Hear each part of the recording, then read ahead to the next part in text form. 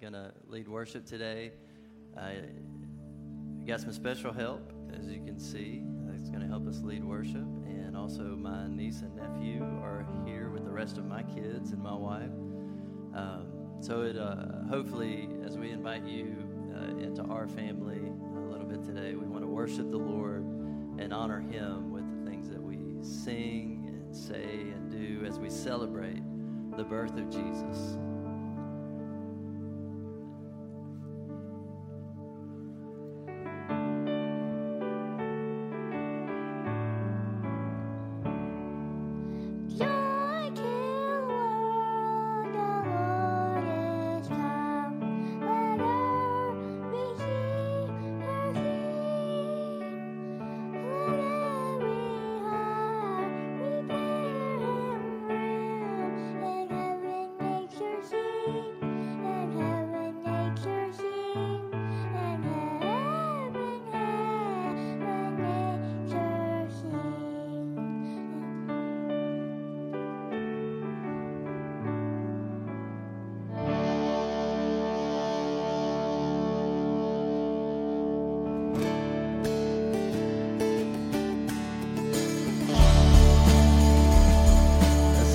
Joy to the world, joy to the world, the Lord is come. Let earth receive her King. Let every heart prepare Him room, and heaven and nature sing, and heaven and nature sing, and heaven and heaven and nature.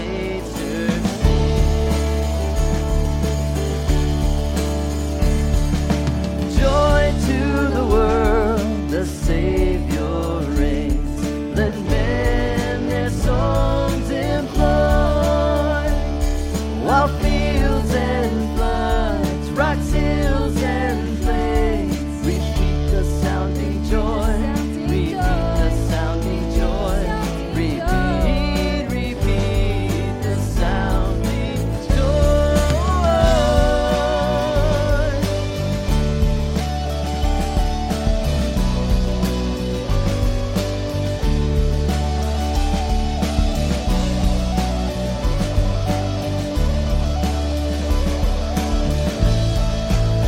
Sing, He rules the world.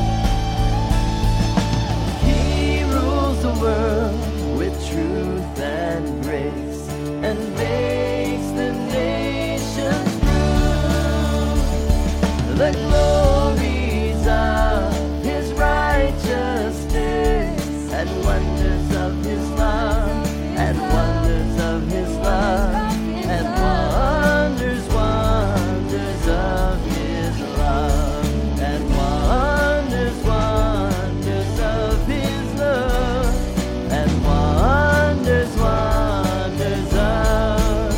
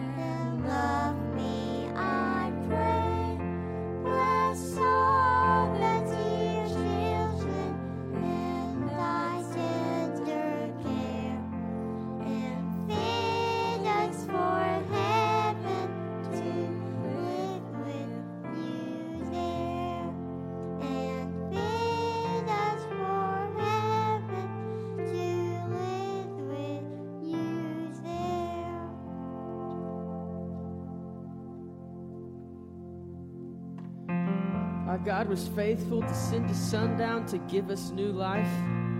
Let's sing about that faithfulness this morning. You'll sing this with us.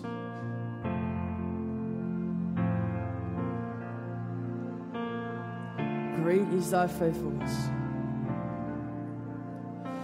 Great is thy faithfulness, O God, my Father.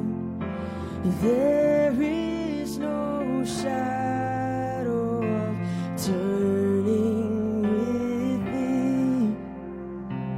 Thou changest not, thy compassions, they fail not.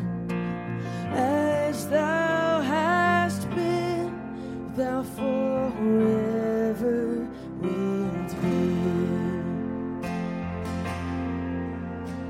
Oh, great is thy faithfulness, great is thy faithfulness. Morning by morning, new mercies I see. All I have needed, thy hand hath provided. Great is thy faithfulness, Lord, unto me.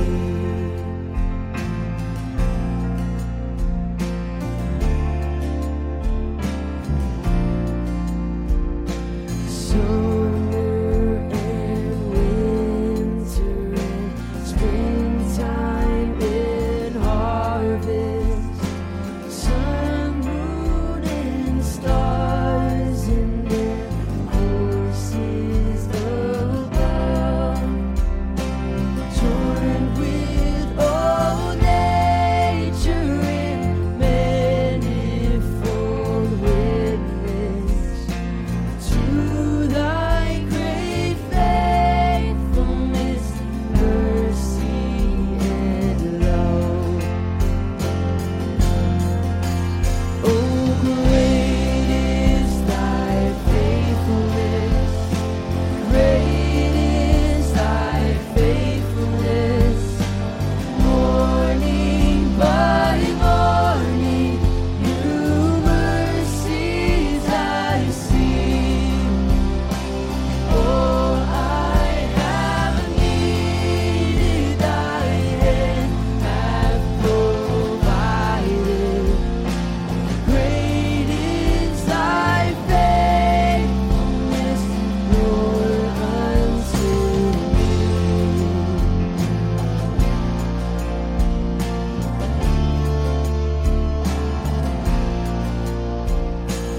Pardon for sin and peace that endureth,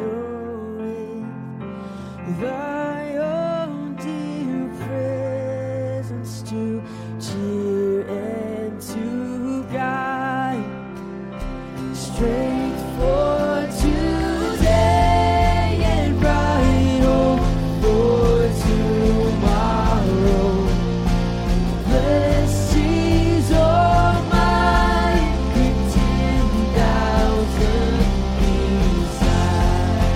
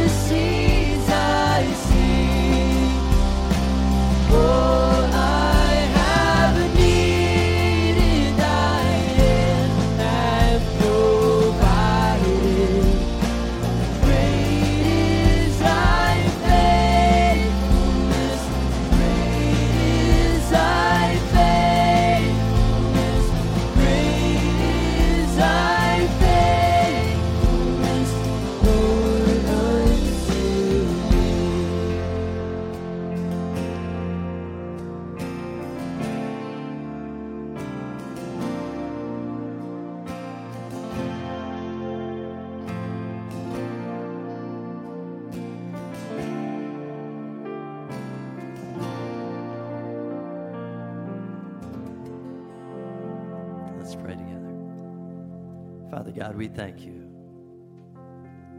that you are a faithful God. God, that during this time of year, Christmas, we celebrate the birth of your son Jesus. We see your faithfulness on display. As it was foretold in the Old Testament many, many years before Jesus was born, how it would all occur. God, you are faithful to your promises to provide a way, Lord, for us to be saved, to be redeemed, Lord, and to cover our sin through the blood of your son, Jesus.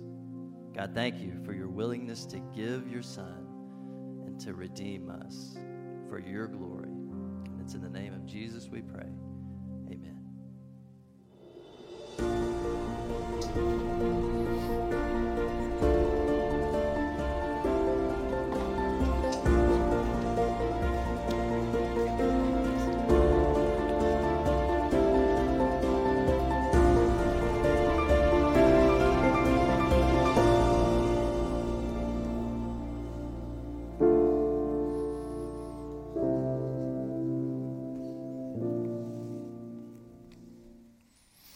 All right, well, good morning, Norris Ferry Community Church. You guys doing okay this morning? Y'all doing good?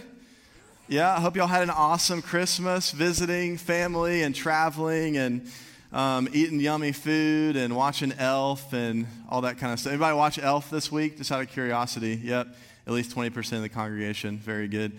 Well, I know for myself, my family, we traveled to North Carolina over the week. We left Tuesday and got back last night about 9 o'clock. I don't know if you've ever traveled with a toddler before, but if you've never traveled 600-700 miles with a toddler, then consider yourself lucky. I've never given a cat a bath before, but I can imagine what it must be like after yesterday. So today it might turn into more of a counseling session for me. Y'all can pray for me. Still kind of getting over that. But anyways, man, before I get started, I just want to say that my family and I, we've seriously loved being here with you guys. So we've been here now for almost 8 months, which is nuts for me to think about. I can't believe that I've been a Louisiana resident for 8 months. It still blows my mind when I wake up. I'm like, I live in Louisiana. Louisiana is great. Don't get me wrong. I love it. But being from Georgia, I just never thought I'd live in Louisiana. Yeah, but thank you guys. Excuse me. Thank you guys for welcoming us into your church family. And for being generous with us during just a weird year for all of us. So, we consider it a huge blessing to do ministry and do life with you guys. So, thank you. So, we're going to be in Luke again today. So, last week, Pastor Tracy hit pause a little bit and rewinded to Luke chapter 2. So, we're going to be in Luke chapter 9 in verses 23 to 27. So, you guys can go ahead and turn there in your Bibles this morning. And so as you turn there, man, I've never been a big fan of New Year's resolutions.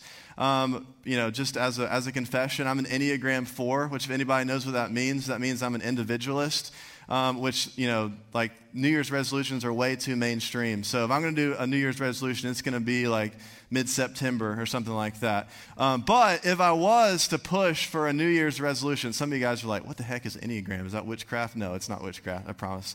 But it's a personality test. Anyway, but if I was to push for a New Year's resolution, then the call to action or the application point from today's sermon, then man, it would be a great one to push. So just saying, just for you to keep that in mind. All right, well, let's read the passage this morning and then ask God to speak to us. So Luke 9, 23 to 27. If you don't mind, actually, I like to ask people to stand whenever we read God's word together. It's, there's nothing holy about it. It just kind of helps us to, just to kind of focus a little bit. So 23 to 27, it reads, "And he said to all, if anyone would come after me, let him deny himself and take up his cross daily and follow me. For whoever would save his life will lose it. But whoever loses his life for my sake will save it. For what does it profit a man if he gains the whole world and loses or forfeits himself? For whoever is ashamed of me and of my words, of him will the Son of Man be ashamed when he comes in his glory and the glory of the Father and of the holy angels. But I tell you truly, there are some standing here who will not taste death until they see the kingdom of God." Let's pray this morning. Dear Father, thank you so much for the opportunity to gather together as your church, as a body of Christ this morning. God, I thank you for your word and for how it just pierces our hearts and it changes us more into your image. And I pray that it would do just that this morning. I pray that you would empty me of myself, God, and that you would use me as your vessel to communicate the truths of your word. God, I pray that your people, as we leave today, Lord, that we would leave, God, just with a new or perhaps a rekindled passion for following you this morning. That's my desire. So we ask these things in the name of your Son, Jesus. Amen. You guys can be seated. So as we get started, let me ask you guys somewhat of an investment question, okay? So let's say that I'm a financial planner, which you probably don't want that, but let's say that I'm a financial planner, and I'm going to sit down with your family, sit down with your wife, your husband, or whatever, and I'm going to say, all right, so we're going to look at your assets, we're going to look at your income, we're going to look at your expenses, how much you spend, how many kids you have, some of your goals. And I'm going to give you two options for investing. All right, so option A is you can spend all your money on cars, on clothes, and on coffee. And so you're going to have some really nice cars. You're going to get a new Camry like every year because there's really nothing nicer than the Camry. I love Camrys. I drive a Camry. You're going to get a new Camry every year. You're going to have some dope clothes. Like, by the way, I'm a student minister, so I say things like dope a lot. So it means cool. So you're going to get some really nice clothes every year, and you're going to get like a peppermint mocha like every single week or every single day from Starbucks. So you're gonna crush it. You're gonna live high on the hog. But the thing is, with option A, you're never really gonna go any more beyond that. Like that's gonna be pretty much the extent of what you're gonna be able to afford for the rest of your life. So that's option A. Option B is that you drive a used car, which if you drive a Camry, the great thing about Camrys is they last forever, so you don't really have to worry about that. But you're going to drive a used car. You're going to maybe like only get clothes that are on sale, and you're only going to get one peppermint mocha a week, which some of you guys are like, life's not worth living if I can't have more Starbucks, and I get that. But the good thing about that is in 5 years, you'll be able to afford a pretty hefty down payment for a house. In 15 to 20 years, you'll be able to put down a good bit of money for your kids maybe to go to college. And in 30 to 35 years, you'll be able to have a pretty healthy retirement, right? Like you'll be able to live within your means and have a pretty healthy retirement. So which of those options, option A or option B, which of those options would you say is the best option? Option B, that's right. It's not too difficult. Some of you guys are really not sure, honestly. And that's okay. I get that. That's right. It's option B. Option B is the best option because even though it's not the easiest option, right? It bears the greatest long-term fruit. That's why option B is the greatest option. And when we look at our passage today, we see somewhat of a similar idea. So we see in the text, there is undoubtedly a cost for following Jesus, no doubt. There is undoubtedly a cost for following Jesus. However, the cost of following Jesus, it bears the most fruit long-term, undoubtedly, completely undoubtedly. And before we go deeper into the text, let's just rewind a bit and let's see where we're at here in Luke's account of the gospel, okay? So at this point in the book of Luke, so the disciples, they know that something is special about Jesus, okay? They spent a lot of time with Jesus. They've gone around with him, and they've seen him do all kinds of crazy miracles. They've seen him heal people and raise people from the dead and tell people to repent for the kingdom of God is coming. Like he's seen him do all this awesome stuff, right? So they know that Jesus is special. They know that Jesus is important, right? And so Jesus, he brings them in. They have like a huddle, and he's like, all right, so I'm actually going to give you guys power. I'm going to give you guys authority to go out and to do the same thing that I'm doing. I'm going to give you power. I'm going to give you authority to go heal, to go raise people from the dead. I'm going to send you out to go tell people about me. All right? And so that's what they did. That's what he did. He sent them out. And so after maybe a few weeks, maybe a month or so, something like that, we don't really see that in the text, how long it was.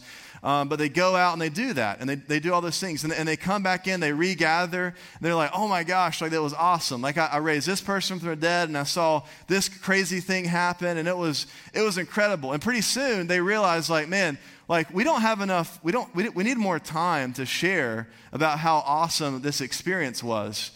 So let's go somewhere together. Let's go to the house. Let's go to the cabin or the camp, as you guys would say. That's a Louisiana vocabulary for me. The camp, and we're going to spend some time together just talking about our travels and talking about all the awesome things that happened. So that's what they did. They went to Bethsaida with Jesus, and so they get there, and so just for days maybe they're talking like, man, like this awesome thing happened, and that crazy awesome thing happened. I raised this person from the dead, and it was incredible, like so cool, the coolest thing I've ever seen. And so then they're sharing with Jesus. They're like, and Jesus, just for you to know, like this is kind of what people are saying about you. Okay, so some people think you're legit. Some people think that you're a fake. Some people think that you're a prophet. Other people, like, they say this. Other people say that. And King Herod, he even has wind of you, right? He's even inquiring about who you are, and wants to know a little bit more about who you are. And so Jesus is like, man, that's awesome. Like, I'm glad to hear that. I'm glad to hear these cool things are happening. I'm glad to hear that, that people are starting to wonder about who I am and all that. But here's the thing. What do you actually think about me? Who do you say that I am? So I want other people to know who I am, absolutely, but you guys are my disciples, so who do you really think that I am? And in response to that, Peter said, well, Jesus, I believe that you're the Christ of God. I believe that you're the Son of God. And so Jesus is like, man, awesome. That's right. You've answered correctly. I'm so glad to hear that. But now here's the thing. You're right about that. But go and tell no one. Don't tell anyone that, basically, is what he's saying. So why does he do that? That's really weird, right? Like, doesn't Jesus want the attention because he is, after all, the Messiah? Isn't that what we're supposed to do as followers of Christ? Like, we're supposed to go and spread the glory of God, like, all throughout humanity? Isn't that what we're supposed to do? And ultimately, yes, that's true in the purest sense of the question. However, within the context of our passage, one of the reasons that Jesus wanted to restrain his disciples, because kind of during that time, like, people are really starting to hate the Roman government, and so they're looking for some other, like, political or religious bandwagon to jump on, and Jesus doesn't want to be that guy. He doesn't just want to be like the new bandwagon. So that's one reason. But another reason is that there was apparently some heart work that still needed to happen in the life of his disciples. The disciples were apparently still teetering a bit, right, on whether or not making the investment was worth it. There were still some aspects of following Jesus that they needed to be made aware of so they could know whether or not they wanted to go all in with their investment or not. And so what we see in the passage that we're primarily focusing on this morning is Jesus, he's turning over all of his cards, okay? So Jesus unveiled. He's turning over all the cards, and he's being just totally honest with them. He's saying, this is what it looks like to be my disciple. Here are some aspects of following me that are important to consider as you continue to discern whether or not you want to go all in. So my objective for us this morning is for us to look at those three aspects that we see in the text this morning. And that's exactly what we're going to do. So here we go. Aspect number one of following Jesus is that there is a price. There is a price for following Jesus. It says it right there in verse 23. If anyone would come after me, let him deny himself, take up his cross daily, and follow me. Now, I don't know about you guys, but the idea of my actions, having an effect on my salvation and on my standing before God, like, that kind of causes some internal tension, right? Like, there's something not right about that. Like, isn't salvation by grace alone, through faith alone, in Christ alone? Like, isn't any righteousness that I have, isn't it given to me as a gift from God? And to that I would say, man, absolutely, of course that's the case. Scripture makes it crystal clear that the whole reason that Jesus came and died as a sacrifice for our sins is because there was nothing that we could do to save ourselves, because we were children of wrath. We were sons of disobedience on a path to destruction. And so, yes, absolutely, there's nothing we can do to be saved. However, while that's the case, while the Spirit of God is the one who draws us to himself and the one who saves us ultimately, at the same time, there is a conscious decision that we must make to die to ourselves daily in order for our hearts to be tuned to the gospel in a world that is constantly and daily fighting for our affection. I'm going to say that again. There is a constant decision, a conscious decision that we must make to die to ourselves daily in order for our hearts to be tuned to the gospel, because the world is constantly battling for our affection and is constantly battling for our hearts. And that's what Jesus is making clear in this passage. He's saying, man, I'm so glad that you want to be my disciple. I'm so glad that you want to be a Christian. That's awesome. That's literally why I came. That's literally why I'm here. However, this is what it takes. Okay, you have to go against your human nature. You have to deny yourself. You have to take up your cross, and you have to follow me. All right, now who wants to sign up? There's a little bit more to, than just posting a Bible verse on Facebook every now and then, right? Which I'm not opposed to that. I'll do that from time to time. But a theologian during World War II, his name was Dietrich Bonhoeffer. I like to read about him. He's a pretty cool guy. He says that when Christ calls a man, he bids him to come and die. And then Paul writes in Galatians 2:20, he says, I have been crucified with Christ. It is no longer I who live, but Christ who lives in me. So if you want to follow Jesus, you have to deny yourself. You have to die. So what does it look like to deny yourself this morning? Well, one commentator, he said that to deny yourself, it means to tell yourself, so this is you speaking to yourself. You're saying, you are not in charge any longer. I love Jesus more than human approval. I love Jesus more than honor, more than comfort, and more than life itself. There is more gain in following Jesus than there is in walking away from him.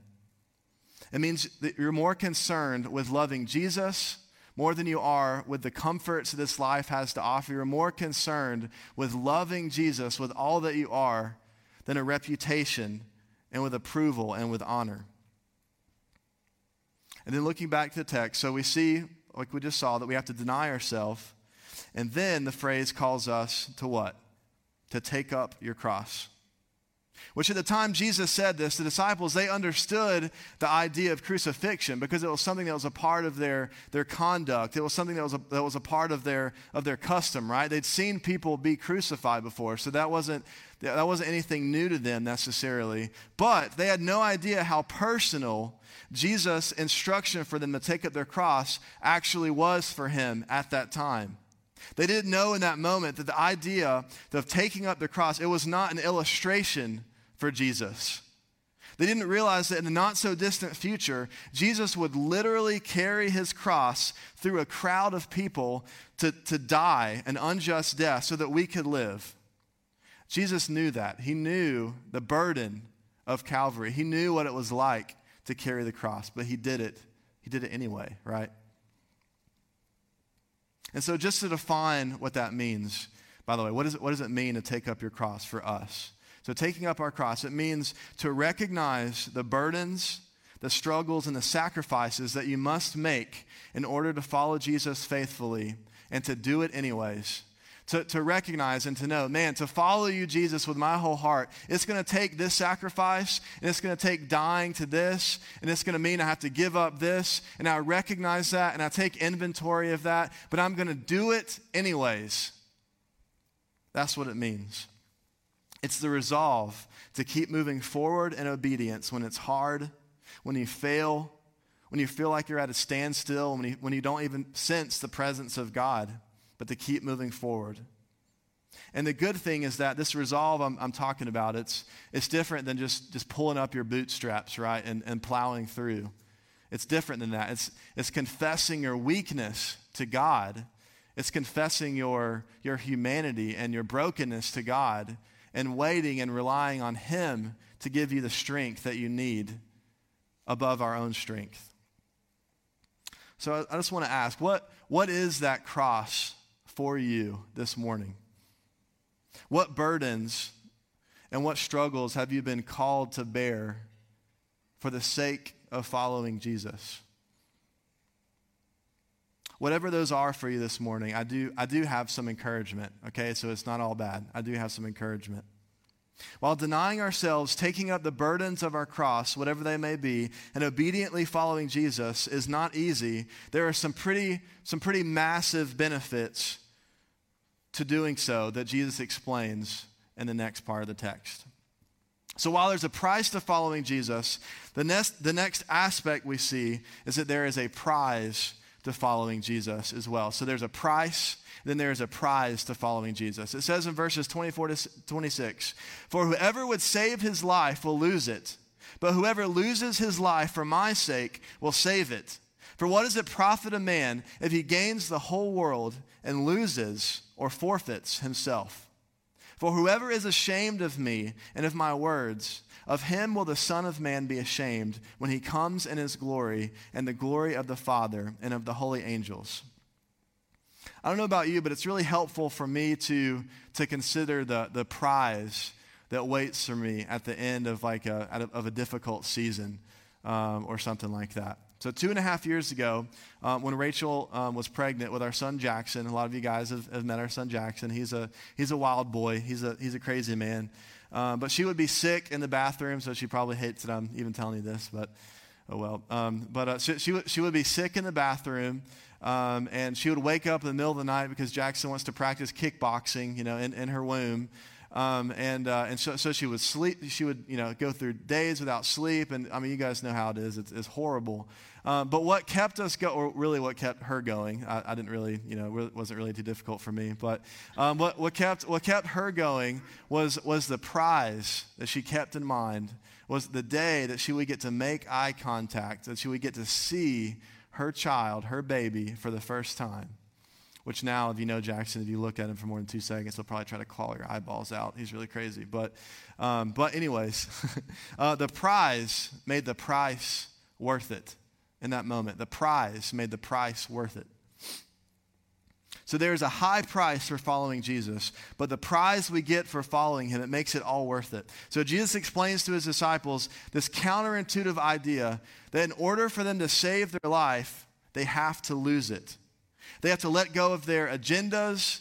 They have to drop their plans. They have to reorder their priorities, and they have to let go of their reputations.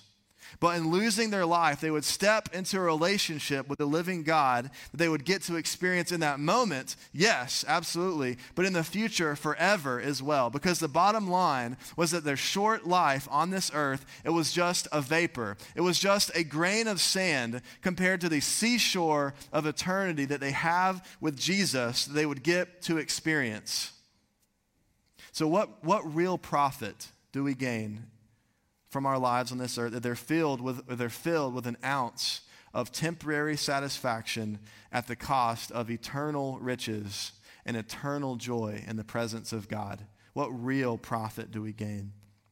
Talk about a bad investment right there. May God help us to see how small and how insignificant the temporary pleasures of this world are in comparison to the eternal weight of glory that we get for choosing to carry the cross of this momentary afflictions of this life. May he give us the spiritual insight to know that and to see that. All right, so moving on to verse 26. So this part of the passage is best understood when we kind of flip it upside down. So Jesus warns the disciples that whoever is ashamed of him and of his words, of that man will the Son of Man also be ashamed when he comes in glory. Well, that doesn't sound exactly like a prize now does it? That sounds kind of weird. And at first glance, no, it doesn't. So Jesus is saying the tough words of, hey, if you're not willing to be associated with me, if you're not willing to follow me in this life, then my Father is not going to be associated with you either when the time comes. Which is true. That is what it's saying. That's true.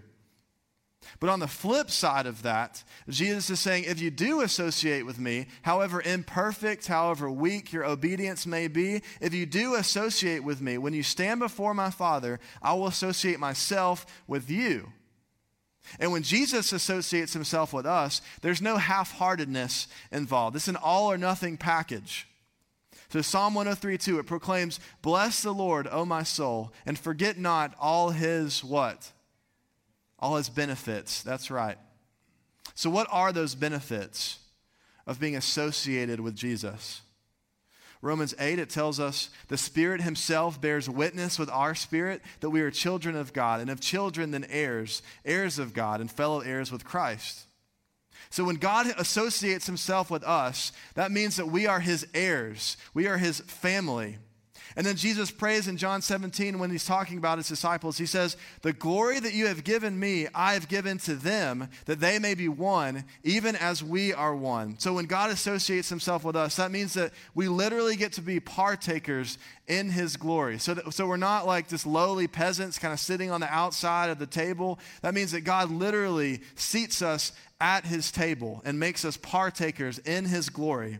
And then in John 17:3, the best part, Jesus explains that this is eternal life, that they know you, the only true God, and Jesus Christ, whom you have sent. This means that when God associates himself with us, we get to actually know him and be in a relationship with him, both now, but then forever as well. So the price of following Jesus, it is undoubtedly great. But the prize is even greater. Have you spent time considering the prize and considering the weight of the inheritance that we get for the momentary afflictions of this life? I would really encourage you to do that. So moving forward, the third and the final aspect we see in our text is that there is a priority in following Jesus. So we have a price, there's a prize, and there's a priority for following Jesus. He says in verse 27, but I tell you, truly, there are some standing here who will not taste death until they see the kingdom of God. When I first read this, it initially came across as a warning to me, right? Like, some of you standing here, you're not going to inherit the kingdom of God, so you better get your act together, right? Like, you better get it straight. But after reading it over and over and observing what happens and looking at the context here, looking what's about to happen, which is a transfiguration in the verses that follow, I think what Jesus is saying in this passage, it's more of an announcement than a warning. He's saying the kingdom of God that they have been waiting for and that everyone has been anticipating is going to be established very soon. Like most of the people that are hearing his voice right there in that moment, they're not even going to physically die before the kingdom of God comes. Like, this isn't some distant idea that disciples can worry about later. Like Jesus knew this was a reality that would soon come to pass. The kingdom of God would soon be established, and there was a priority to their response. And so what is the kingdom of God? Like, what is that? We use that phrase a lot, but what does that actually mean? The kingdom of God is the rule and the reign of God in the hearts and the lives of his people. It's a redeemed nation or people that have been restored to their original purpose, which is to worship God and which is to enjoy God forever. The kingdom of God is about to be established on the cross when Jesus crushes sin, fulfills the law, and says, it is finished. And that's because the kingdom of God is not a place, but the kingdom of God is a person. And because Jesus is aware of what's going on and what's pretty soon about to happen, he's raising the priority. He's saying, I know you may be confused. I know that denying yourself and choosing to follow me, it will be hard. It will be a sacrifice, but just hold on, because pretty soon you're going to see what I mean. And pretty soon you're going to see that it's all worth it, okay? Because I am the kingdom of God, and I am going to establish myself in your hearts and in the hearts of anyone who trusts in me. So maybe you're here this morning, or you're listening online, and you know that you have a cross to pick up. You know that you have a burden to carry. You know what you need to deny yourself of.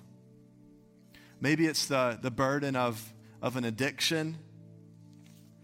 Maybe it's the burden of some type of sexual sin. Maybe it's a failing marriage or a relationship with a friend or a sibling that you're tempted to just give up on. Maybe your burden is a constant obsession with success. Whatever that burden is, I want you to hear that yes, there is a price for following Jesus, and that price is often great, it's inconvenient, it's sometimes lonely, but the prize you get for following him, it far outweighs the temporary price. It's an investment that pays off infinitely more than any other investment that you could make, because your prize is an inheritance that never spoils, it never fades, it never ends, it never fails. Your prize is a joy-filled relationship with God, both now and forever. So I urge you, pick up your cross. This is urgent. Just to make it simple, one of the first ways you could pick up your cross is to admit your weakness before the Lord, where he will be waiting to give you his strength to carry your cross. He's aware of what that's like. He's done it before. So my prayer for myself and my prayer for you this morning is that the reality of the kingdom of God, this reality of the gospel, that it would take priority over every other value, every other goal, every other thing that you want and hope to accomplish in this coming year. And that you would see that following Jesus is absolutely and totally worth it. Let's pray this morning. God, I pray that you would help us to accept the price, accept the burdens, the crosses that we have to bear, Lord. You would help us to accept that because we want the prize. We want to know you now and want to know you forever in eternity, Lord. And I pray that you would help us to make it a priority as well, Lord. So thank you for your word. I pray that it would not return void. In your name we pray. Amen.